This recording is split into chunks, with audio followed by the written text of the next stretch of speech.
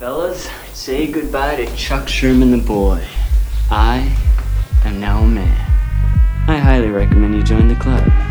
We are doing the wild thing all night. Acid house music. Hey, what's up, everybody? This is Sherm. Sherman, aqua wellness foods, that all you gonna eat? General Sherman realized and understood the importance of House music. So, do you know anything about techno? No. Listen. Hey, what's going on, everybody? Welcome back to another brand new episode of Sherm in the Booth. I'm, of course, your host, Sherm. Today is Wednesday, February 6th, 2020. This is episode 97097. We are closer and closer to 100, but there's no time to slow down now. I am so excited about this interview. I've been wanting to have this guy on for a long time. I've been looking up to him since I moved to Chicago about 5 years ago. His name is Danger Wayne, and he is known as the go-to guy when it comes to providing direct support right before the headliner across venues in Chicago, including Tao, Prism, Spy Bar, Electric Hotel. This guy gets it. He's been direct support for Deadmau5, Cascade, TSO, Green Velvet. Honestly, I need an entire hour to read all the names that he supported, but he knows what he's doing when it comes to feeling out a room. If you are a DJ that's one, trying to make a name for yourself in the city, two, how to prepare for big set lists, and three, how to read a room, turn it up and take out a pen and paper because this guy has all the experience in the world. Now, Eric is one of the most genuine, down-to-earth, and good guys that I've met here, and it was such a pleasure to be able to sit down with him and hear his story, what he's been up to these days, and of course his goals for the future. So without further ado, guys, let's get into it right now, episode 97 with Danger Wayne. Danger Wayne, welcome to Sherman the Booth. Happy to be here. I'm so excited to have you on, man. Excited to be here. I've been following you, like I said, before you got on. A long time since I got to Chicago, so that was July 2015. You've been the guy for a long time here. And I know it's been about 10 years, right? Yeah. You told me 9 years as a fucking paramedic. Yeah. You've been hustling. I want to get into that. But I just want to say, first and foremost, I want to acknowledge you. You're the guy, right, that if you are from Chicago and you go out to any of the clubs for an after party, for a main headliner, for an underground event, you're that fucking guy with the mohawk that people are like, damn, dude, I see this guy all over the place and he always fucking crushes it. That was like my first year in Chicago. Yeah. You were at the Mid every time I went. I mean, pretty much anywhere I went. Yeah. And you've cemented yourself now as what I would say the guy. I'm a guy. You are a guy. What can I say? But you're the fucking guy, man. Like, you're the fucking guy. I've had a lot of great DJs on the show, whether they be really good scratch DJs or somebody like Tsunami, who's a really good technical house guy, or even, you know, he's a good open format DJ. But I've seen you play so many different types of sets, man. So Yeah. I've become more and more versatile as time went on. for sure. Yeah. What was like? What did you first start playing? You said you were playing frat parties at Kappa Sig at IU. Yeah. It actually starts before that. Mm-hmm. I got my first equipment when I was 15. 15. Yeah. Shit. Yeah. I used to go to like birthday parties and stuff at like the community center. Mm-hmm. I grew up in Park Ridge, Mm-hmm. and like some of our like friends' older brothers were like the DJs there, and like my friend and I were like basically like we can do that. So obviously like we looked up to them, and Yeah. we were like we could do that. So we took out a loan and bought some old equipment.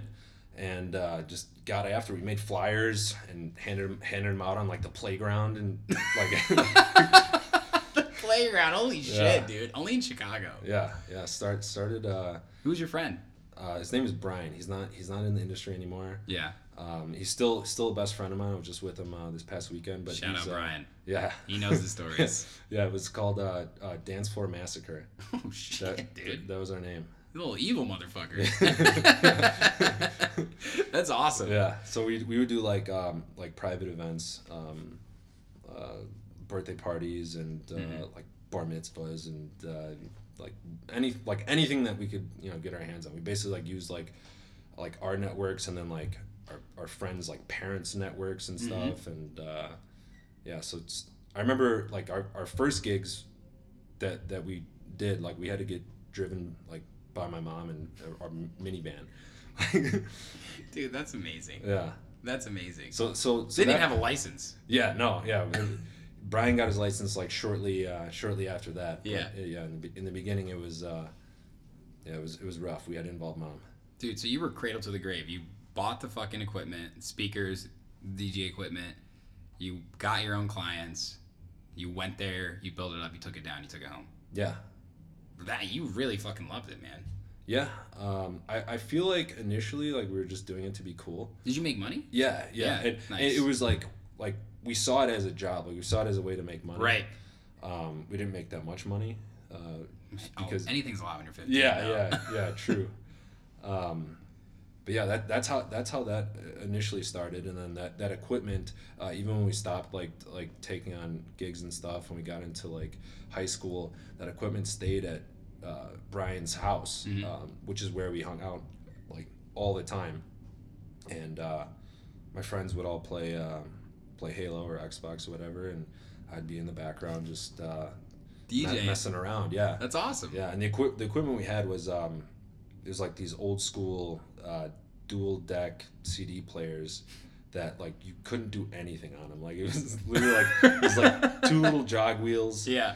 And like you could like cue and like set loops. Yeah. And like pitch blend and that was it. And then the mixer I don't think there was any effects on the mixer. No way. Yeah. So that was my first start with DJing, was playing on that wow little box, and I did it for like hours and hours. Like, loved it. Like every week. Yeah. You love that more than Halo. That says a lot. Yeah. I loved Halo. Yeah. Yeah. So were those older brothers? Were they like your first exposure to electronic music then? It wasn't even really like electronic. It was just like a mix of whatever was popular then, like a lot of pop music. Yeah.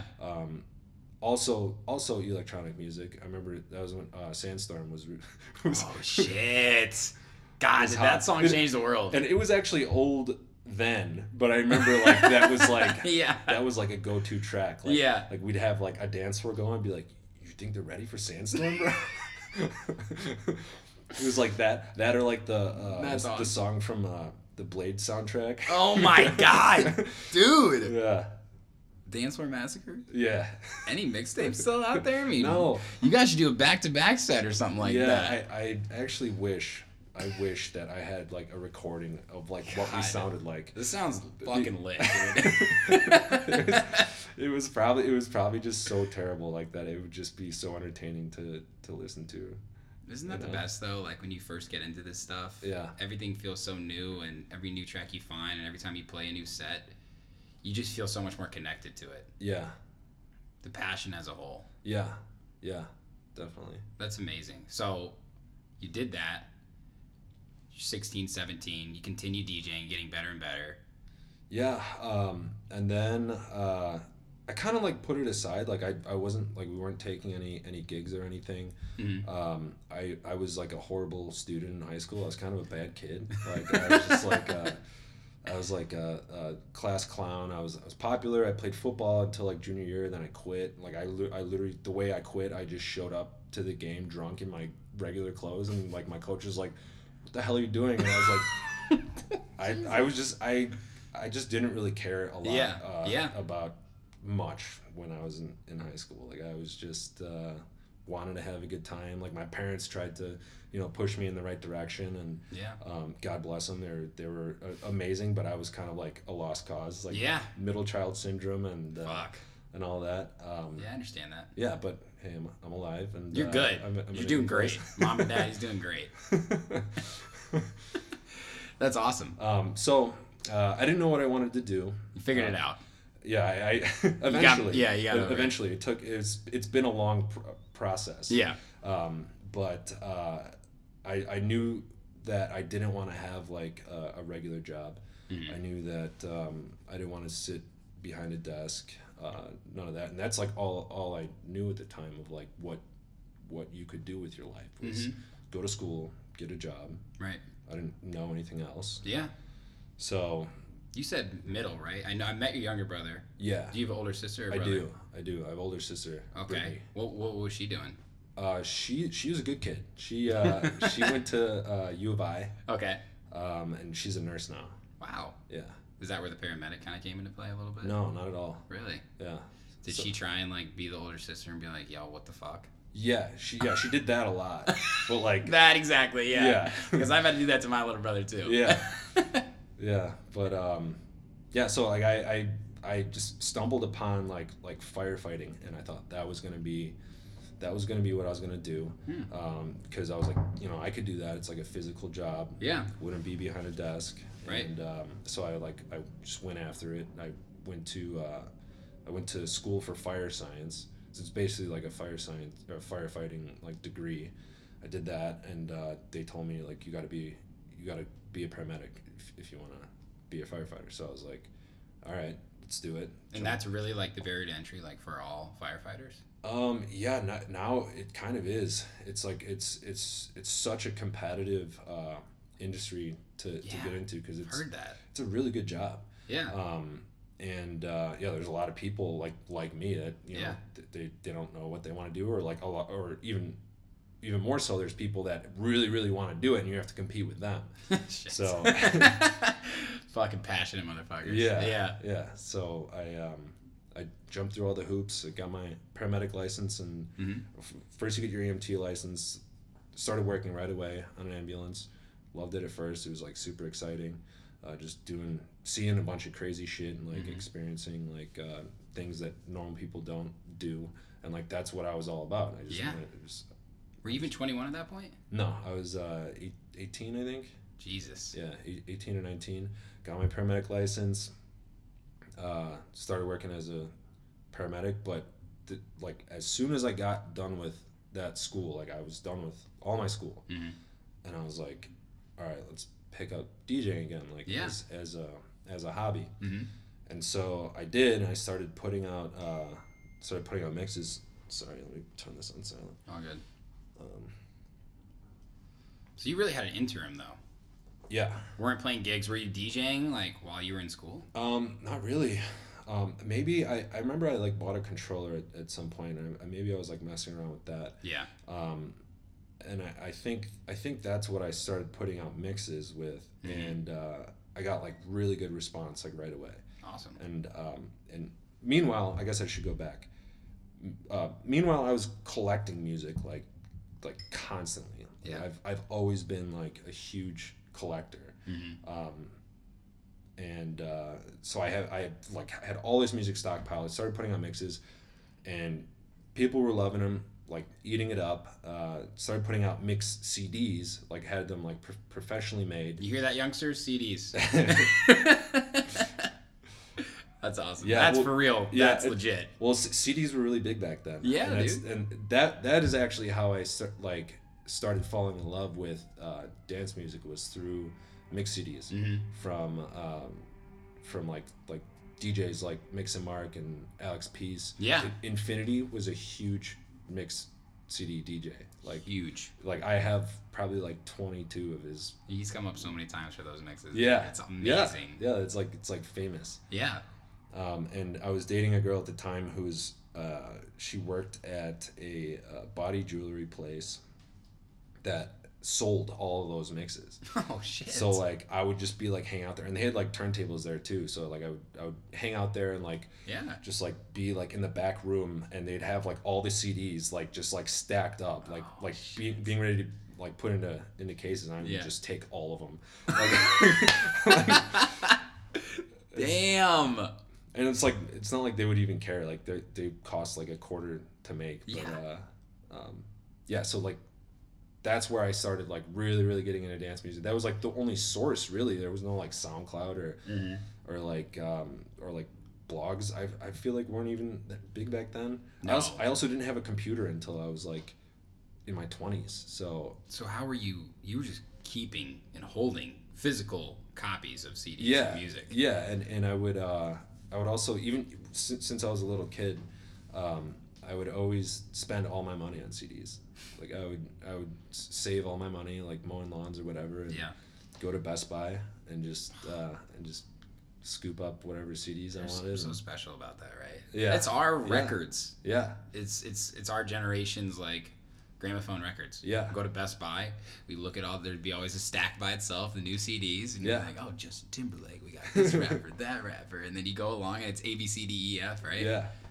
I totally relate with you there. Yeah, I still have I have like towers like at my parents' house in my old bedroom. I have like towers of CDs, and I have like even more CDs like in like a big book, big CD book. Mm-hmm.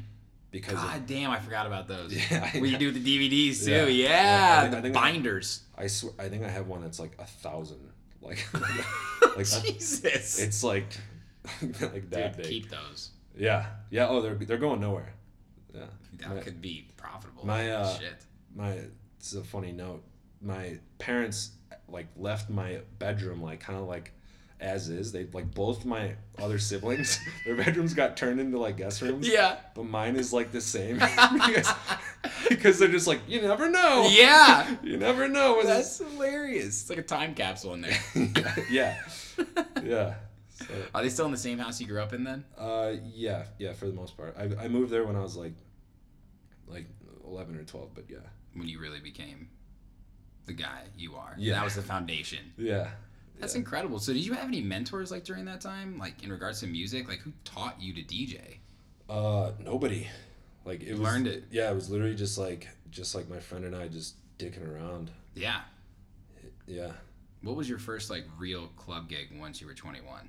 Because you started doing the paramedics. What was the transition to like, all right, I can really do something with this? I was trying to think about it because like before I came here I was like that like I should probably know these things. Okay. But I think it was like this place Amp Rock Lounge, and before that it was Catacombs, and then it became the Drop. I don't know if you you know the Drop. Of course, dude. R.I.P. Yeah. What a shout out, Arthur. Right. Yeah. The place that it was called what before the Catacombs? Well, it was called Amp Rock Lounge before it was the Drop, and then before Amp Rock Lounge it was Catacombs, which I used to go to when I was like 18.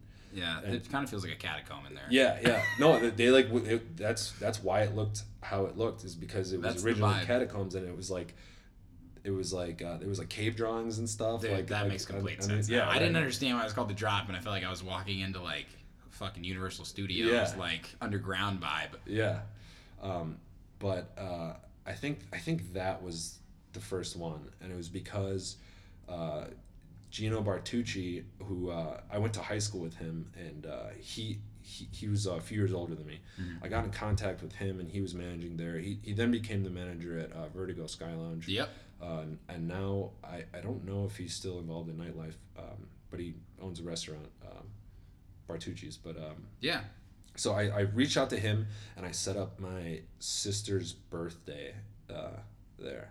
Nice. And so like early on, I think I just knew like intuitively like the power of like bringing added value into the situation. Yes. You know, when you're asking for something. Absolutely. And yeah, I think that was one of the first places I played, and I probably did a horrible job. But we had a bunch of people with us. And, yeah. Well, not only did you get the gig, you promoted. Like, you did it all. Yeah. So that's kind of where the promoting aspects are. I mean, when you're DJ promoting, like, they kind of go hand in hand. But you're like, you have a business mindset behind your DJ brand. Right. With Syndicate, which we'll get into as well. But that was kind of the kickoff. Then it sounds like. Yeah. Yeah. I guess that was like an early start, and you know, I was hungry. I wanted to get gigs, and it's really hard. It was really hard to break into it.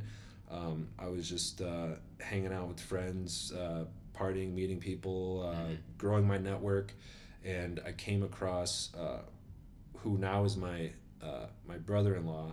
His best friend, this guy Phil. Mm-hmm. He's like, I want to start a promo company, or like I want to get into nightlife. Like I know some people. He's like, you're a good DJ. Like we all know the same people. Like, Like we should team up and do something together. Yeah. And so this company was started by Phil called Pure Soul Entertainment. Mm-hmm. Yep. And that was like how things like really got started, because there was actually some organization. Yep. He kind of acted like my manager. Nice. I was happy to get whatever gig I could. Yeah. And then we both kind of like used our mutual network to bring to the table and work out deals with bars and nice. Eventually like small clubs, lounges, and then eventually we just kept building and building and building. Yeah. And went up from there. Damn. Yeah. And all through that, you're getting better at DJing through gigs, practicing on your own. Yeah. And you're working as a paramedic as well. Yeah. Pretty fucking busy, man. Yeah. But you were figuring shit out at an early age. Yeah. So you didn't really have any connections, it sounds like, right? Like you really developed everything, your whole network, like you said, is from you just going out, being yourself, DJing, connecting. Yeah. What was that like for you, like trying to figure that all out? Just taking shots? Well, I was I did a lot of that. But taking shots, yeah, for sure. But just like, hey, I'm Eric. How are you? A little bit of this, a little bit of that. Probably at the same time. Yeah. Well, I'm very lucky that I have my brother and sister are both really close. My sister's 2 years older than me. My brother is 2 years younger. Okay.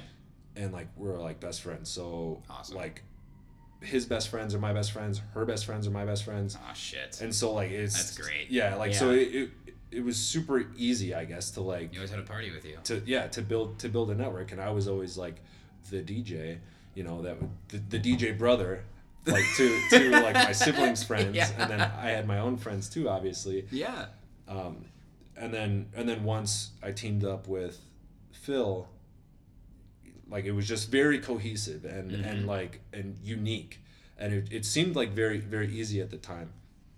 And Phil would kind of act as, like I said, like a manager, and he would kind of set everything up. Yeah. And he would make deals with like the promoting and stuff. I didn't want to have anything to do with it. I was like, I just want to be the DJ. Yeah. I just want to play music. And fair enough. Yeah. And over time though, you sit in on enough meetings and you start to learn how to structure deals and how like promoting works and like what bars and venues like expect out of DJs and promoters and so I learned a lot like throughout that process. Really, how to have success. Yeah. Because nowadays we got to do it all, right? Like you can't just be a DJ. No. You can't just be a promoter. You got to know both sides of the business. It's really cool that your family was involved, like in a very genuine way. Yeah. I have that feeling too, like with my younger brother's friends. I'm Sherm the DJ, right? They feel like my biggest fans sometimes. They come to my shows, they're front row. Some of them I don't even know. They're like, hey, I'm Ben's brother. And I'm like, hey, how are you? Ben told me, you're going to be DJing. It's so fucking cool. I'm like, wow, goddamn, this is awesome. Like, I didn't even ask these people to come. But I know what you mean. Yeah. That's great. Your family was always with you. Yeah, and it was like, we were like, that was when I was like 21 or 22. I don't even think I started DJing in bars until I was 22 maybe. Just I don't know, just because of the timing of everything. Sure. And then of course. So it took off like really fast from there. It was just like a recipe for for quick success. You got the formula. Yeah. It all kind of came together. So yeah, like we just built it up and got into the festival circuit, like doing the same thing. Phil set it up, and we'd sell a ton of tickets, bring our combined network together, and it's awesome. Put me on stage at Spring Awakening for the first time. Yeah, what year was that? 2014, I think. Now, did you play main stage in Soldier Field? I did. Didn't you play like 2 to 3 p.m.? I remember, flashback, I remember coming to Chicago and seeing your name, checking out your SoundCloud, and you fucking played main stage Spring Awakening, you recorded the set. Yeah. And it was a fucking great set. Yeah. I couldn't believe it. I was like, who the fuck is this guy? Yeah. This is incredible. And I remember, too, at the same time, which was interesting, Milk and Cooks was really blowing up with, like, they had a spring break mix. Mm-hmm. And they played, too. And that was actually where I kind of first started discovering you, which was... That's awesome. What a great opportunity. You were already a great DJ then in fucking 2014 then. Yeah. And now you got over a decade experience of DJing. You played a lot of gigs. What keeps you coming back? What is it? Well, there's a lot of ups and downs that you know about. Yeah. Other people don't. I'll correct you. I was a really good EDM DJ. But okay. I could not play. I didn't play anything else. Mm-hmm. And a lot of times the places that I was playing, it was like so inappropriate, like what I was playing. But like the venue owners and managers were just like counting money in the back, like whatever, like Yeah, like, you're just playing fucking Porter Robinson and all Yeah. that stuff. Like, Yeah. this is all I got, baby. Yeah. Yeah. That's amazing. yeah. But yeah, through the years, I guess like what keeps me going is just always evolving and always like finding new ways to challenge myself. Yeah, absolutely. And like a big part of that was like going into becoming like fully open format, like Yeah. I am now. Yeah. Some of like my most challenging sets now are like not the ones where there's like 1,000 people in front of me and I'm playing like house or EDM or something. It's like a smaller like bar type venue where I have to play like 90s hip hop for 4 hours. I totally agree. And It's a bit daunting sometimes. yeah, but it keeps that fire burning, I guess, and it keeps you humble and it keeps you like makes you realize that there's always like more to learn and always like more ways to grow. Mm-hmm. Absolutely. Do you feel like sort of that timeline for you as well was there was a big EDM boom, right? 2011 to 2014, 2015. I don't know because when I first got to Chicago, there was a big overlap. Now, I would say 70% maybe, and that could be a little off, is open format in Chicago, the venues, right? Yeah. I had to adjust as well. I had to learn how to be an open format DJ. The only way to learn to be an open format DJ is to play open format DJ sets at places. Yeah. You can practice in your room, bedroom festival sets, and you can get it down. You can do hot cues, you can do mashups and all that shit, and you know your timing. But open format sets challenge you. Yeah. And they're always long. They're never like an hour. You don't play an hour open format set. A promoter wants one guy, two guys, 10 p.m. to 3 a.m. Yeah, so they can pay him a little bit less. A little bit less. A little bit less. Yeah. But that goes into the music fucking, digging for it. Yeah. The amount of other things that I found through that. And it gives me a sort of taste like there's a branch that I think is extending and combining. Luca and I talked about this. It's like open format house. Mm-hmm. People are more open to hearing a house drop rather than a whole house track or techno or EDM, whatever it might be, if you can give them a little modern flair, sort of. Right.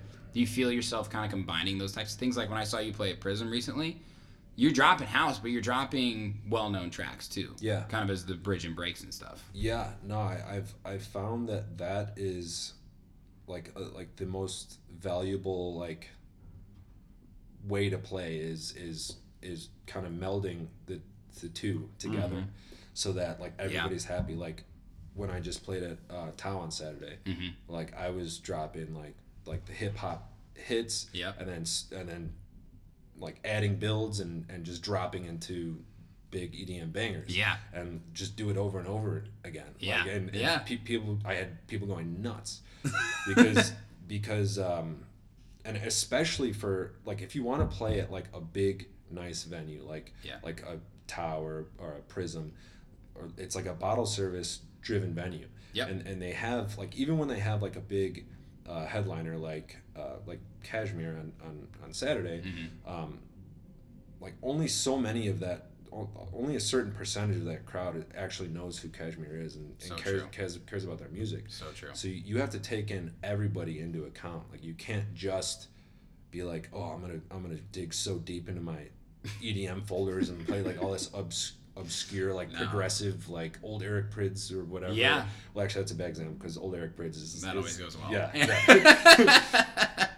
But you have to take into account that that there's a ton of people there. Like there's probably like out of 20 tables, there's probably like 6 of them that are filled with girls that are just out to get drunk and they have no idea like who the artist is or like what kind of music they're playing. So yeah, absolutely. I think you said that very well, right? A DJ is an extension of the business. You're part of it.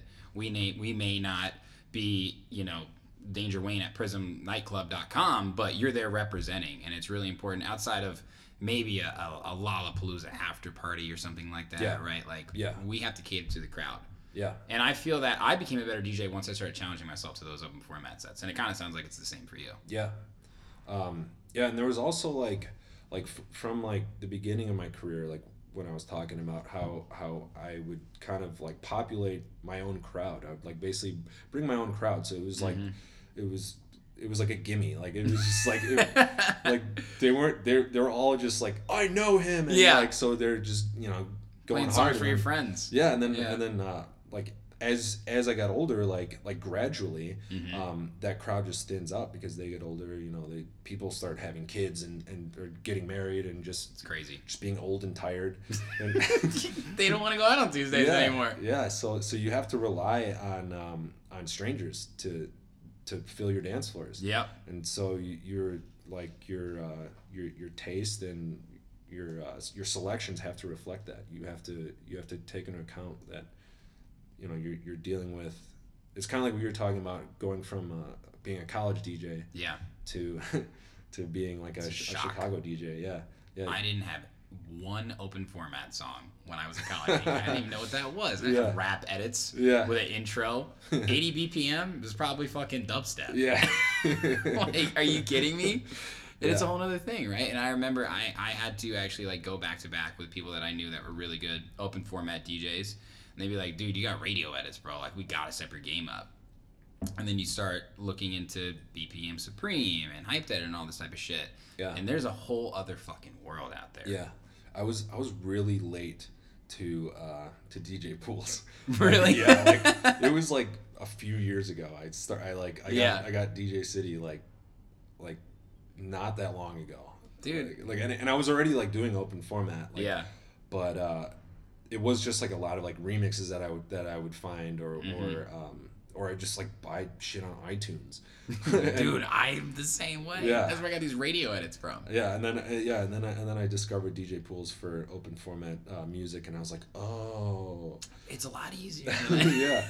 yeah. I remember listening to like open format DJs in the club, and I'd be like, how are they doing this? Yeah, like, I know, right? I thought the same thing. Yeah. Didn't get it. Yeah. Like, where the fuck did you get this shit? It's like, it's just an intro. I'm like, fuck.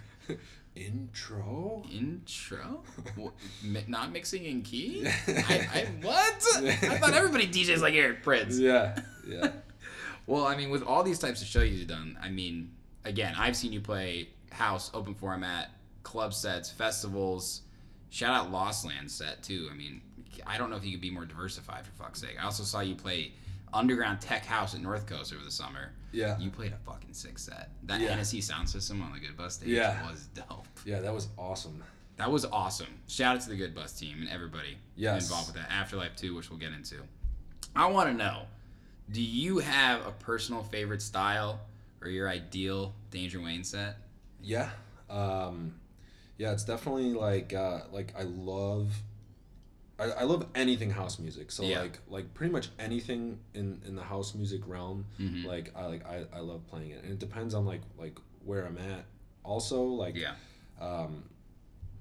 but I guess my ideal set is like a hard tech house, like a high energy tech house, like chunky, percussive, and jacking. Yeah. I love that. Yeah, and I also like bass house elements like Phlegmatic Dogs and like Volak and Night bass. Yeah, I like that. A lot of power in that. I really like Dirty Bird too. I feel like so basic saying both of those. That's okay. Are you fucking kidding me? It's good. They're at the top because they're good. Yeah. No, I love that sound. Like, who are some of your favorite house artists? I love Chris Lake. I have to mention him like first because he's been around for so long and he's people don't realize how long he's been around. Yeah. What percentage of the EDM community even knows that he made Boneless with Steve Aoki and Tujamo? Yeah. 1%. It goes a lot farther back even. Like, True. I remember listening to him like at the beginning. Like he was just always churning out tracks and it was totally different. Yeah.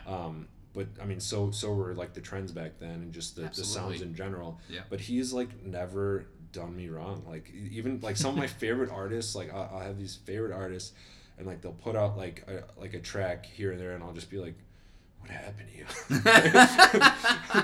Oh my god. But Chris Lake he's been so consistent like throughout his entire career. Yeah. And he's also evolved. Like with the changing of the times and the trends and sounds and everything, and I'd say lay the foundation for where we're at now too. The other producer that I'm obsessed with is Taiki Newlight. Dude. And so many people don't know about him. They don't. And he's got the weirdest name. Yeah, it's a night-based thing. Yeah. Yeah, but Bring up my brother again. He showed me Taiki. Like, that guy's fucking awesome. yeah, and he You like night-based, he don't produces. you, Eric? Yeah. I guess I do. You can admit it. First step is admitting. Specifically him. Yeah. He produces more than any other artist that I've encountered. He churns. First of all, he puts out mixtapes, and it's all his own music. It'll be like 22 tracks, and I remember the first time I encountered this. Yeah. I started listening, and I'm like, oh my god, this mix is so fire. I knew I love this guy. Like, this guy's his shit. Yeah. Listen to the whole thing. I'm like, I'm going to get this whole track list. And I look it up, and it's all his tracks. I was Holy like, no shit. way. I didn't know that. Yeah. Like, it was literally just like ID. And then, like, there'd be a few of, like, his releases that I recognize. Right. But, like, yeah, I know he's had at least 3 of those mixes, and no other artist that I know of does that, or at least can do that and keep someone's attention for a full hour. Like, Damn, I didn't fucking know that. yeah, you're gonna have to do some digging. I'm and gonna check 100%. those out. And it's so much unreleased stuff too, and like edits and like just like. He knows. He's one of those guys, right? That like he may never release 25 of his Yeah. best songs. Yeah, like, Which is really interesting because in this day and age, it's like you need to put out quality and quantity. Yeah, right. But talent will always rise. Yeah, That's sick. yeah, and he's never been one to like really like push his like brand like per se, or like You gotta follow him. there's really like nothing to it. Like he's just churning out Yeah. tracks. Yeah. It's crazy. Isn't he coming back to Spy Bar soon? I don't know. I didn't see that. I opened for him last time that he played there. Oh. Well, is that a little bit of a guilty pleasure there for Yeah. you? Nice. Redirect support? No, I played earlier in the night. I think AO was direct support. Yeah. I was actually disappointed in his set. Really? Yeah. Shit. I had really high expectations. I guess. Dude, you were probably standing front row by yourself. Yeah. So I was like, hey, Eric, you're like, Not now. what is this? What happened? Put on one of your fucking mixes. I know what you mean. Well, I mean, I take it that he's probably just like a Uber producer like that literally just locks himself in the studio, like because Right. of like the amount of productions he has, and he probably just doesn't either just doesn't put that much into his set, or maybe he just had a bad day, Yeah. or maybe I had a bad day and I'm a snob. You still respect him though. Yeah, of course. Yeah. Another artist, Chris Lorenzo, who's recently come into popularity, but I've been following him forever. Same. Like I'm like obsessed with that like UK bass sound, like that. Dude. Just like his sound design is like, and I feel like he was doing it like so early on. Like he was kind of like a pioneer of that, and now it's kind of like common. It's true, and Chris Lake even says like this guy's a better producer than me. Yeah. He is, dude. Lorenzo. I didn't hear him say that, but He has tweeted about it before, and I saw him tweet recently that he got him into Ableton. I don't know what he was using before. I think he was using Logic, and he was like, "We're all fucked." It's true. Lorenzo has something about him, and he's a great DJ too. yes, I opened for him at Primary. Nice. Oh shit. Yeah. Back in the day, then. Yeah. Nice. Yeah, it was a while ago. Holy shit. He shreds, and he's so tall. Yeah. His set He's was like a amazing. being. When he comes into the fucking building, he sweats too. Yeah. 'Cause I talked to him on Holy Ship actually. He sweats. Dude, he's so fucking sweaty. I was like, "What's up, Chris Lorenzo?" He was like, "So British. I can't even fucking do his accent. Like, just like basically the South Dakota of England, right?" Could barely understand him. His hand was soaking. I was like, "Damn, dude! Like, you fucking get it." He's like, "I know. I gotta go. I'm not even gonna do it. I'm not even gonna try." He's like, "I just played a set. I got to my next one right now." He's like running, but he's just one of those guys that like he encompasses what loving DJing is all about, and it's just loving the music you're playing. Yeah, and making. feel you. Like you can tell, like he doesn't really give a shit to Well, maybe the pizza song with that song was kind of gimmicky, but Yeah, Annie up. yeah, Yeah. Which is so cool, and it's interesting because they talked a lot about as well, like individually Chris Lake and Chris Lorenzo, they're going to play different sets. And people think when they come to an Ante Up set, it's going to be a back-to-back. But they're playing this whole different style of, God, you know, I don't want to call it, it's definitely not new disco. It's not tech house. It's not house. It's almost like new tech house. It's something that is powerful in the club, is fun on your AirPods, Yeah. and it fucking bangs I anywhere. don't think I've ever heard a set from them. Really? Yeah. I think I watched something on YouTube. It was like 20, 30 minutes or something. But they're both great DJs too. Yeah. Yeah. It's also hard to judge artists on DJ sets because if they really love DJing, Yeah. like some of these artists will play a different set like every single night, or So true. especially like based on like the venue. Yeah. Especially if it's like a special place or like what time of the night it is. Like if it's like 6 a.m. versus 2 a.m. Like Yeah. it's gonna be completely different. So true. Especially the touring guys. Yeah. Have you noticed a lot just from maybe even people we know or DJs you've opened for that they're maybe known for being a better producer or DJ? Have you noticed maybe their sets are being more critiqued as before in the past 2 or 3 years? I feel like the community in electronic music is looking at DJs that are actually like a promoter for a festival, right? Like if I book a guy who's a really good producer and has millions of plays, but his sets just aren't there, you know, there's something missing, right? Like, why am I paying so much for this guy when there's a guy who's maybe whatever, how much less, and his sets are always fucking good? Have you noticed that at all? Well, I forgot your question, but It's okay. but I don't think it matters to like the talent buyer Yeah. or the person booking. Because, I'm curious about it, yeah. Because I think it's all based on ticket sales to Yeah. them because once whether or not that person has like a great set, they're not gonna have a bad set. Like nobody. It won't be bad, sure. No Absolutely. huge artist is gonna have like a set that's gonna reflect poorly on the entire festival itself. True. So I think that like most talent buyers or promoters, they're mostly focused on like who has the most hype. Like that's why Pauly D gets paid fucking $100,000 to He play sells places. out G8 tickets in Yeah, Prism. that makes my point like Yeah. perfectly, and he's crazy. Yeah, and he's not a good DJ. Like he's okay. Like but he's like somebody that you would pay like $300 to DJ. Like if he wasn't Pauly D. But he's got great energy. Yeah, and it's, I mean, he brings tons of girls to come out to see him so that they can take selfies like off to the side. So true. God, and that just goes into a deeper conversation, which we could have another episode about, which is like, how important is a brand these days for a DJ?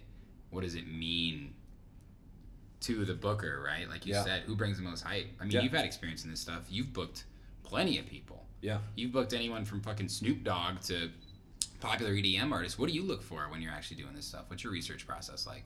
Well, it's kind of along those lines. Like you have to obviously like, well, with Afterlife, like we have like the integrity of our brand that we need to keep. Sure. But yeah, it's a bunch of different things, like put together as one to whether or not something will work. Right. Like what kind of venue, where is it? Yeah. Like what's our demographic? Yep. How much money can we charge to be able to realistically like break even on a show? Yeah. It's like it's all those things together, but in the simplest form of it is like, will this person sell tickets? Yeah. And therefore make the venue money. Yeah. And in bottle service clubs, there's the added layer of, can this person sell tables? Yeah. Which becomes like a big part of it, and it just further complicates things. So you look at some people and say, this is going to bring in a high roller. Yeah. Pretty much, right? Yeah. And that goes into, again, the location. Yeah. Geographic, actual venue. Yeah. I mean, there's no secret that clubs make their money from alcohol sales, right? Yeah. So that's something you absolutely need to consider. Yeah. And bottle service is the premium priced alcohol. Yeah, it's like a 500% margin. Yeah. Yeah. So Yeah, I've sold bottles. I've bought bottles. Once you're there, you're there. Yeah, yeah.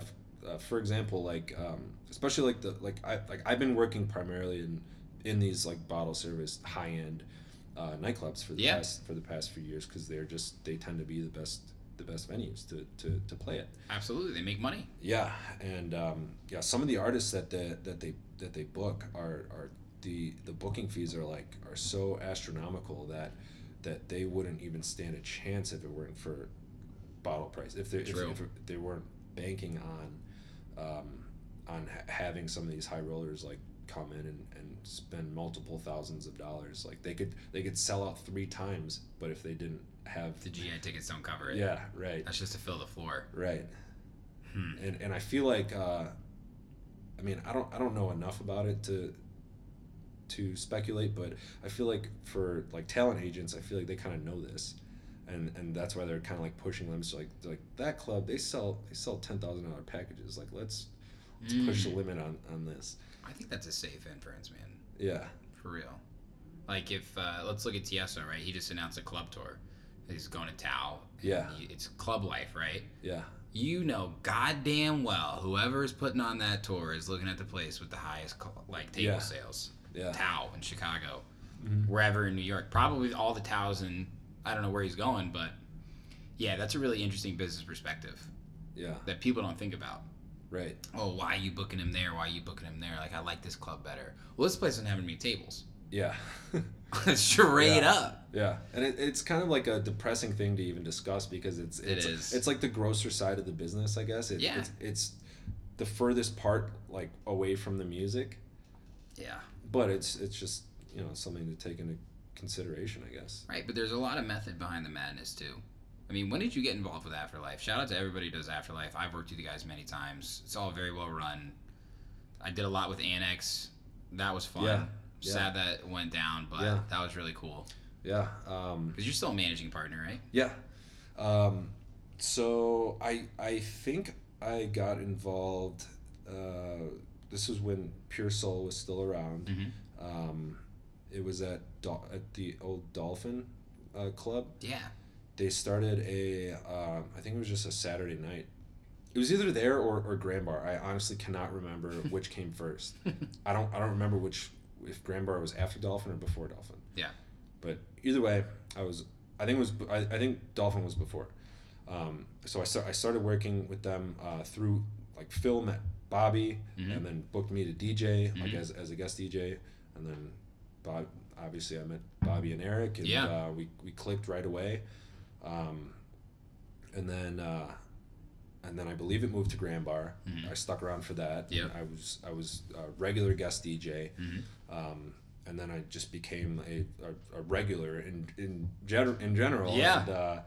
And I just got more and more involved, and I just became a part of the team, I guess. Yeah, absolutely. And then came Annex, where like that was I was all in from the beginning. Like I was like from the ground up. I was at every single meeting, like consulting and helping out promoting. I thought it was great, man. Yeah. I really loved it. Yeah, it was awesome. That building actually. Did you see the news about the building? Like, no, what happened? So it was sold to Capital One. Capital One like bought out the building. Like the owner didn't care about it. Like the club was doing okay. Yeah. Like up until the end. Like it was only there for like a year or so. Yeah. But the guy was like a businessman. He didn't give a shit about the club. He was never there. He was never at any meetings. He was just collecting checks. And so Capital One came along and they offered him like probably an amazing amount of money. And it's a great piece of real estate. Yeah, and he was like, sure. So he sold it, and all this time went by, and recently, Bobby DeMaria just posted an article saying that they pulled out of the deal, like just recently. Oh God. But yeah, so like that. I mean, it's gonna be vacant now. That both the bar and the and the club up top, and the shame of it is that 4 a.m. 5 a.m. license is gone for good now. Yeah. So like even if like now like you couldn't start it over. If we all like wanted to chip in and buy it ourselves or something, like we can't. Or you could, but like it would be a 3 a.m. license, and it's just it wouldn't be. And for those that don't know, and correct me if I'm wrong, it's a certain level of years as an actual owner of the building, right? Like Underground is a 5 a.m. place. How do you get to be a late night spot? Like, why is Burton's on Wells 5 a.m.? They're all, as far as I know, I don't know, like I'm no expert, so I could be wrong, but as far as I know, is they're all grandfathered. Like they don't issue those anymore. Like they want to do away with them, but like because those places are grandfathered, they can't just take them away. Yeah. Jesus. So they're a dying breed, and so comes the afters. Yeah. Yeah, we'll find a way. We'll find a way. Alderman. Yeah. Mr. Alderman, I know you're a fan. Well, I mean, you guys have put on so many great events. I know you love the Snoop Dogg one. Yeah. What's been some of your favorite Afterlife events that you put on or participated in? I guess so recently we did a string of events at Underground. Mm-hmm. And oh yeah, that was awesome. Yeah, our first one was Roger Sanchez. Mm-hmm. And we put like so much work into it. We had all these obstacles, and it just seemed like the biggest pain in the ass. And the night started off like really slow, and there was like so much like hanging over it, like basically like the success of like the next upcoming weeks. Yeah. And it ended up just getting slammed at midnight. Nice. And it was just it was such an amazing party, and I remember like standing in the DJ booth and like almost wanting to cry. We did it. Yeah, it was one of those. So that definitely comes to mind. Other than that, I don't know. All the successful ones. Yeah, for sure. You've had a lot of failures, right? Like, yeah, of course. Yeah, a lot of let's call them learning experiences. Yeah. Hey, what does Michael Jordan say, right? Like, I don't lose, I learn. There you go. Yeah. Michael Jordan listens too. I mean, dude, I know what it's all about. Like, I've only been doing events with the Lavender Group for a little over a year now, and you fucking learn the hard way, right? You believe so hard in an event, and how can people not come, and this and that, and fuck. Yeah. It's a whole different level of understanding your target audience. Yeah. You know? I equate it to the stock market kind of. Like it's kind of like strategic gambling, like booking an artist and like putting on an event. Yeah. It goes back to like all those different factors that I like named earlier. Like there's so many different things, but you never really know. And like sometimes you get lucky, sometimes you get really unlucky. Like sometimes you could have all the right pieces in place, like do all the right things, and it goes to shit. Also, we're in Chicago where you try and throw events in November through April, and it could be the shittiest weather, and that's an easy excuse for people, right? Yeah, definitely. Yeah. Same thing with like the whole month of January is hard, especially because I do Sunday nights at Electric Hotel. Yeah. And it gets hard, but I try not to make any excuses. Like if somebody says it to me, I'm like, fuck that. Like no, like you gotta be a fucking warrior. Yeah, we're gonna do this. Like we just need to do this and this. Like there's things that we could be doing that we're not. So let's go. Absolutely, I love that attitude, man. Yeah, it's fucking killer attitude. You have to. If you have anything less than that, then you're gonna fail. Yeah, like complacency equals death in nightlife industry. Right. How many people have been in the nightlife industry and things DJing go well? and DJing and building a brand as an artist, etc. I talk about this every single time, and I know you're gonna relate, right? Like so many people in the beginning, like when you first started DJing, when you were playing fucking whatever it is, a birthday party, right? That was the fucking top for you at that point, right? Yeah. Like, yes, people are looking at me, and I'm DJing and I'm playing the songs I want to play. Yeah. You stopped for a little while, right? And you're like, I don't really need to do that. And then you hit there, but you didn't go down. You kept going up. And then a lot of people end up at this long plateau where they don't go up, but you have to just keep going. Right. And that's in all facets of life, really, but especially in the music industry and as a DJ. Right. You hit your stride and you got to keep going. And that's why it's important to not only enjoy like the successes, but enjoy the journey. Yep. As cliche as it's so true though. Fuck, man. That is. Yeah.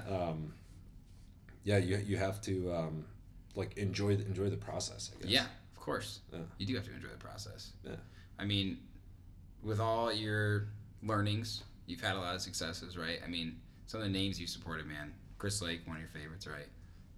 Deadmau5, Cascade, Mala, Tiesto, Zed, Velvet. The list goes on. I want to request the full list, by the way, just so I can put it up on my wall. It's like 60 people. Fuck! It's awesome. Yeah. That's awesome. And I was like, I reduced it from the actual You can sneak amount. a lot on there for sure. Yeah. From back in the day. You got Snoop Dogg on there, though? See, I might have forgot to even put that in there. You jackass. Yeah. I'm just kidding. I mean, I want to know, like, take us into the mind of Danger Wayne, man. Like, you're an expert when it comes to building the energy. Yeah. I said in the beginning, you notice the guy because you understand that. You were talking about your prep for Kashmir. What does it look like from maybe a week before to the day of you find out? You've had a lot of different types of sets. Are you preparing a different playlist? I'm positive you're that type of guy to go song to song. No. No fucking way. You probably never have. No. What goes on inside your mind, building up and also as you're going?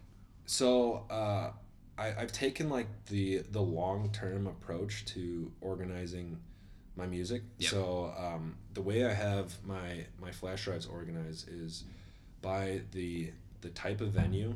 Okay. And then it goes into subcategories of like the time. So Okay. like it'll be like main room empty when there's nobody there. Main room like open. Yeah. Main room support. Okay. Handoff is a folder. Damn. So yeah. That's got some gems in there. yeah, it does. And then close obviously. And, Sure. and then for certain venues there's even it goes even deeper than that. Mm-hmm. But I try to have I try to be ready for any show like without any preparation. Yep. And that's kind of like what happened this Saturday. I had my folders ready to go, which is nice. And then just like during the week, like during my quote unquote record box time, I'm always just opening them up, like seeing like what's stale, like what's like what needs to be added, and Yeah. I keep everything. I'm just constantly like I tend to it like it's a plant. Like I'm It's just your- like well, trimming and Dude, it's your playbook, man. Yeah. Like you're the quarterback. yeah. But usually if I get booked for so and so artist, I will make sure I'm familiar with their music first of all. Yeah. Like I go through those playlists that I was talking about, make sure that there's no songs in there that they played. Yeah. Or that they have produced. Yeah. Or on their record label or anything like within their realm. Yeah. Yeah. Yeah. I have so much music that it's easy for me to work around like anything. Yeah. So like I actually like the process of reducing the Yeah. playlist because it cool. just makes it easier. Yeah. And then I don't have to think about it as much. Like when I'm playing, I can just Right. focus on looking out into the crowd. Right. And seeing like which direction I should go. Yeah. Which direction I should go to next. Yeah. Other than that, like there's not that much preparation I put into these things, even for big shows. You've played so many big shows. Now you really have a good idea of what to expect, sort of as well. Yeah. That's huge. I mean, when I saw you play on New Year's Eve this year, came out the fucking gate swinging, baby. Yeah. What folder was that? It's a good question. Party Jams probably. Party Jams. Party Jams Current. I loved it. It was so much fun. Yeah. I was watching from the back because I was like, all right, I gotta go. But I was like, no, Eric, just I gotta fucking learn. Yeah, I remember you sending me the creepy Instagram shot Yeah. from up on the mezzanine. Yeah, I was watching you. Yeah, I was standing. It was a great view. It was a fucking perfect view. If I really got in close, I could see the tracks. I was like, no, I don't need to do that. I actually do that to I do that to Luca all the time. Do you? At Electric Hotel, if he's sitting like behind his shoulder, and, Yeah. like I'll just like zoom in on my phone and take a picture. You gotta keep it fun, man. Yeah. That's awesome. I always just love acting guys of your caliber because there's a lot of DJs that want to be in your position, right? Yeah. What would be your advice to them for trying to get to where you're at? I think for guys that are like just getting started, you should find a way to bring extra value, kind of like what I alluded to earlier. Yeah.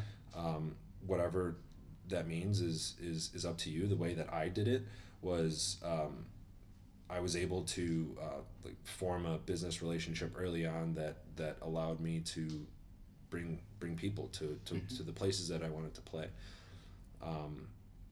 So that, and I think it's important to talk less and listen more, and just in general, just, 2 ears, 1 mouth. yeah, yeah, just observe the people around you. Like, look at people that are more successful than you, and try and figure out, you know, what the reasons why. Yeah. And don't hate on other people, especially people that are more successful than you. Yeah. Because anything that you can hate on someone for can be learned from. Mm-hmm. Well said. I like that. Yeah, and hating just gets you absolutely nowhere. I see like people complaining all the time on social media, and I'm like, I want to tell them that, but I'm like, I'm not even gonna touch this. No, don't get involved. I'm too positive of a person. Yeah. Like you touch that, and it's like your hand goes black. You know, you're just like, You're diseased. yeah. So many times I've been right there, right? Like, Yeah. wanting to say something, wanting to send a text, wanting to be like, really, I don't think you should have said that, but there's no reason to get involved. Yeah. That's being the bigger man. And in today's age, man, like social media, saying nothing is sometimes better than saying something. I'm very quiet on You are. on social media. You are. I'll promote my gigs. I'll like make jokes here and there, like A meme when they here and come to there. me. Yeah, yeah. I make sure that they're very friendly across the board. Like, not nothing political or anything like that. That's good. Yeah. I'll voice my opinion via the likes I give to. Oh, you dirty dog. You know what's funny? I've held off from liking certain things, and I'm like, there's some fuckers out there looking at the likes, right? Yeah. Why do we have to live in this world? But it's Yeah. how it goes. Yeah. Yeah. Seriously. Voice your opinion through likes. Yeah. It's true. Yeah. It's true. Well, I mean, you started DJing about 10 years ago. I can't believe it's 2020 now. It's crazy. It still doesn't even feel like, even though January's flown by. I want to ask you, man, what's been the biggest thing you've seen change since you got into it? And what do you think the next decade holds even? It's a good question. I try. So what do I think has changed? What, Yeah, like yeah. just over like the last 10 years. Yeah, how, really just the biggest thing you've seen. Or experienced. Well, I'll start by talking about what I think is like where we're headed. Yeah. I've noticed that recently, collaboration has become like more and more important, to the point where it's like basically essential to Yeah. to find success, especially as somebody beginning. And there's another piece of advice, I guess, is find people that are in the same lane as you. Yeah. And reach out and work together. And I don't really practice what I preach in that regard, because I'm really bad at collaborating with people. And But you have your groups you work with. You collaborate with them. yeah. And Yeah. so yeah, I guess I have. Dude, you do a great job of that. You do. You really do. You DJ at all these different places. You work with Good Luck Chicago. You represent Afterlife. Like, you do a great job. Right. For real. But yeah, I've noticed that a lot. Like, there's a lot of like collectives and stuff that are doing like really great things and and helping, like giving people a leg up, like where normally they wouldn't have it. Totally agree. I'm not sure where. I'm trying to think of like what I would say the music industry itself is like trending towards. Yeah. The rise of festivals and super clubs. I mean, I look at Radius, right? And I think that the future in the next 10 years is going to be whatever happens to festivals. Festivals will always be around. But how much people want to go to them might change. People want to dance more, I think. Like, my answer to the question, and not to take it away from you, but when we started getting into this, it was the rise of EDM, like I talked about. We had original Dawn trap, right? That was a big thing right there. That went up and down. It's still there, right? We had Big Room, that went up and down. We had Progressive, that went up and down. House was always going like this. And now I'm noticing that there's going to be more trends, rhythm, all that sort of stuff too. Future bass, especially future house. It's been a lot of up and downs, and I see a lot more consistently, and that's what I brought up the open forum at House, because rap and popular music will always be the most popular, and House is finally meeting it at this axis. Yeah. Yeah, no, I guess that I would agree with you. Yeah. 100%. Yeah. And that's where I personally seen like my overall style, like if you took an average of all the music that I play and all the sets that I play, like that's it. Is just like the common ground between what's popular and what's familiar and the underground that's slowly creeping its way into popularity. You said it better than me. You said it better than me. I just teed you up, man. That was a fucking alley-oop right there. Thank you. I mean, you're right. You're right. Like, I that's what I see from the people I talk to, from the people that we see. And my friends, too, just like you, they don't go out like they used to. So I'm having to learn and adapt to who else is out there. There was a period of time when I was doing events and DJing and trying to get people to come, right? And you get over that point where it's like, why will people come to my show? Yeah. Like, this is a big deal to me, you know? And it's like, dude, they got their own lives. Like, maybe they don't want to come, right? You deal with that. And then you have to look at, okay, we live in Chicago. There's 4 million fucking people here and in the suburbs, right? Like, what the fuck are they doing? Yeah. How do I cater to them? It's not just me and my friends that I went to high school and college with and I met here, right? And so from doing that and experiencing that on my own, I'm seeing like so many different trends going in this big direction. And I think people everything's evening out all kind of together. Yeah. In terms of like what events people are going to. And that's why I brought up Radius, because I think it's going to be really interesting to see a venue that also does tables, that also has a second room. You know, they're going to be doing house and techno while they might do Lil Wayne in another room. That could be a really interesting collaboration just in terms of the crowds that come. Yeah. It's got to be community focused. I mean, you said it as well, like collaboration, whether it be promoters and DJs that work together. What about the people who are actually, let's just say, paying us, right?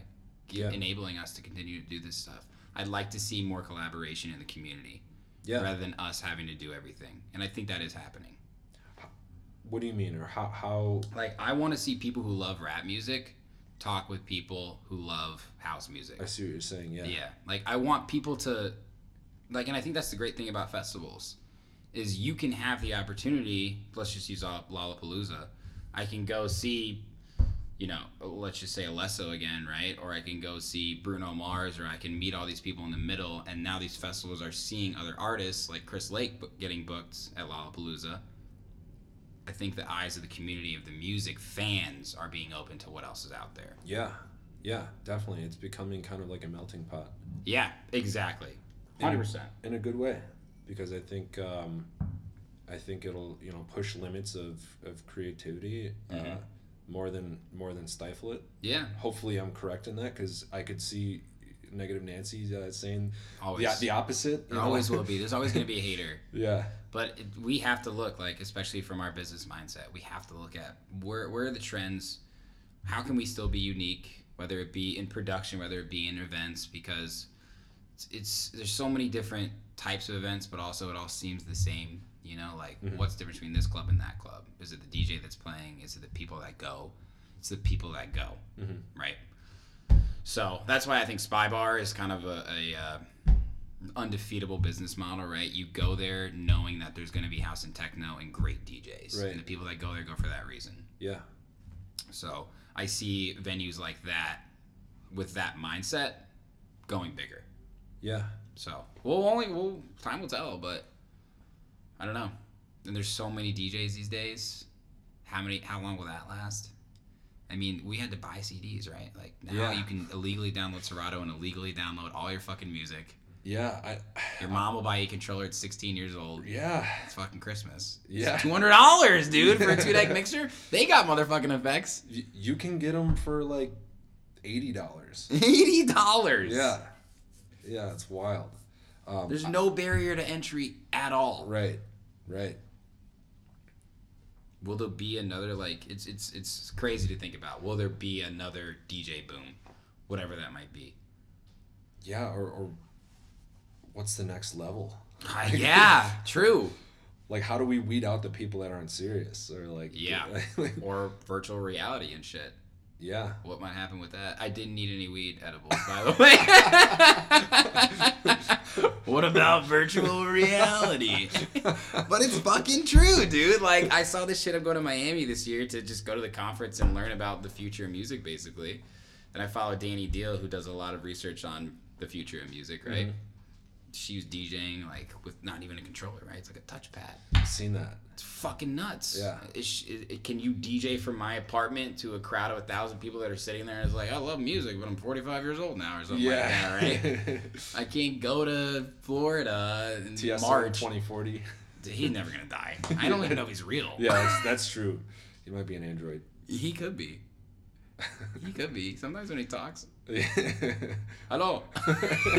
He's awesome, though. He's awesome. Jesus, man. But you gave great advice to younger DJs, so everybody here listening, Eric has really worked hard. I want to acknowledge you again for that, man. Thank you. I know how much work you do.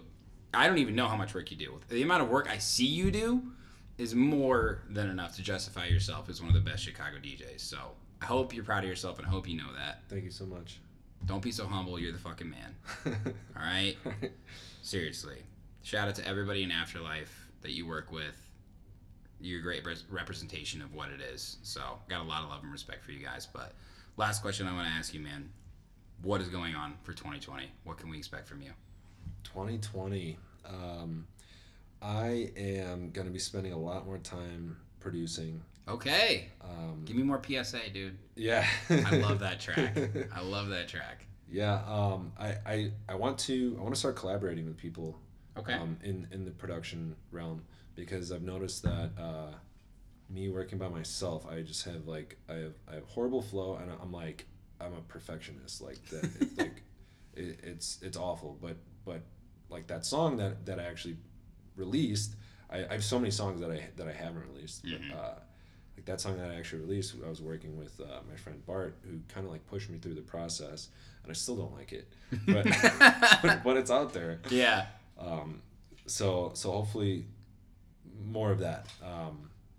I'm actually like blocking off chunks of time, like whereas before it wasn't as regimented. Like Yeah. I was like, yeah, when I get some free time, I'll produce, and it just never shows up. Well, when you're actually busy, I mean, you're living a double life, is what it sounded like to me. I mean, Yeah. the paramedic and DJing. Now you've got the time. Actually, that song PSA I wrote on the ambulance. Are you serious? Yeah. Jesus, what are you... Are you kidding me? Yeah. No. That's awesome. Yeah. Holy shit. I put like the skeleton together and just the rough draft, and Bart and I finished it together. Talking about when you're feeling it. Yeah. So I'm gonna be producing more. I understand that that's the only thing that's gonna take me, that's gonna give me sustained happiness by playing more of the shows that I really, really enjoy. Yeah. Like music-based venues and Right. Gain a new appreciation from people from original music and not just from DJ sets. Dude, good for you, man. Yeah. That's awesome. I'm excited. I already thought you're a great producer, so it's great to hear that you're taking that next step to commitment. Because it's fucking easy to get down on yourself, and I feel you on that workflow. Yeah. It's so easy just to be like, this is not the day, this is not the time. And that's the thing about music. If you're not mentally there, ready to produce, it's not going to be a good track. Yeah. And you're going to hate yourself more and hate the track more for coming back to it and be like, what the fuck was I? I was forcing this. Yeah. Yeah. But what I've learned is you kind of have to put in the time. Yeah. And just punch away at it until the muse appears to you. and yeah, that's true too. It's a fucking frickle beast, man. Yeah. It is. Yeah. But I feel you. other than that, I'm gonna be in Vegas more. Yes. You were going out there a lot last year. Yeah. Paradiso? Paraiso. Sorry. And what's that guy's name? F3R? Yeah, Fair. Fernando. Shout out to Fernando. Yeah, that's great, dude. Yeah, he fucking Vegas, dude. Yeah, he just won an award for the best secret pool party. Yeah, I saw that. And it looks legit. Yeah, and it's just... What hotel is that at? It's on top of the Cromwell. It's in Dre's. Dude. It's Dre's Beach Club. So it's like, it's $100 million nightclub. It's insane. And they just play house music like all day. Dude, Vegas. One day a week, but that's the Paraiso But all day. Party. Yeah. Wow, and you're heavily involved. Yeah. That's great. Yeah. Good for you, man. Fuck yeah. Yeah. that could be, because Mix and Mark, I know you're a big fan of, right? You know him personally? Yeah, he's a good friend of mine now. Dude, he's really fucking paved the way. He's my biggest inspiration. He is crushing it. You know, when I went into Vegas, I saw him direct support for Diplo at XS. The guy fucking crushed, played better set than Diplo. Yeah, he yeah, oh, of course. He did. He did. He's not only is he inspiring because of his career path, but he's consistently like been my favorite DJ. Like I love his sets. Like, Yeah. Even now, like when he comes out, he has his podcast. Mm-hmm. Everyone that comes out, I get super excited. Even though it's like bordering on like the commercial side, but it's kind of like what we were saying. Yeah. He like bridges that gap like perfectly. Like Yeah. and that's kind of like where my mind has been like musically, as far as like DJ sets and taste and all that. And Dude. yeah, he's doing it here. He's done it. Like he's come so far. And he's also like not stopping either. Like he's last time I talked to him, he was like I was kind of like congratulating him, or and he was like, man, I need to get to the next level. Like I need to, like, he's so hungry, and he's like he wants to be like Diplo.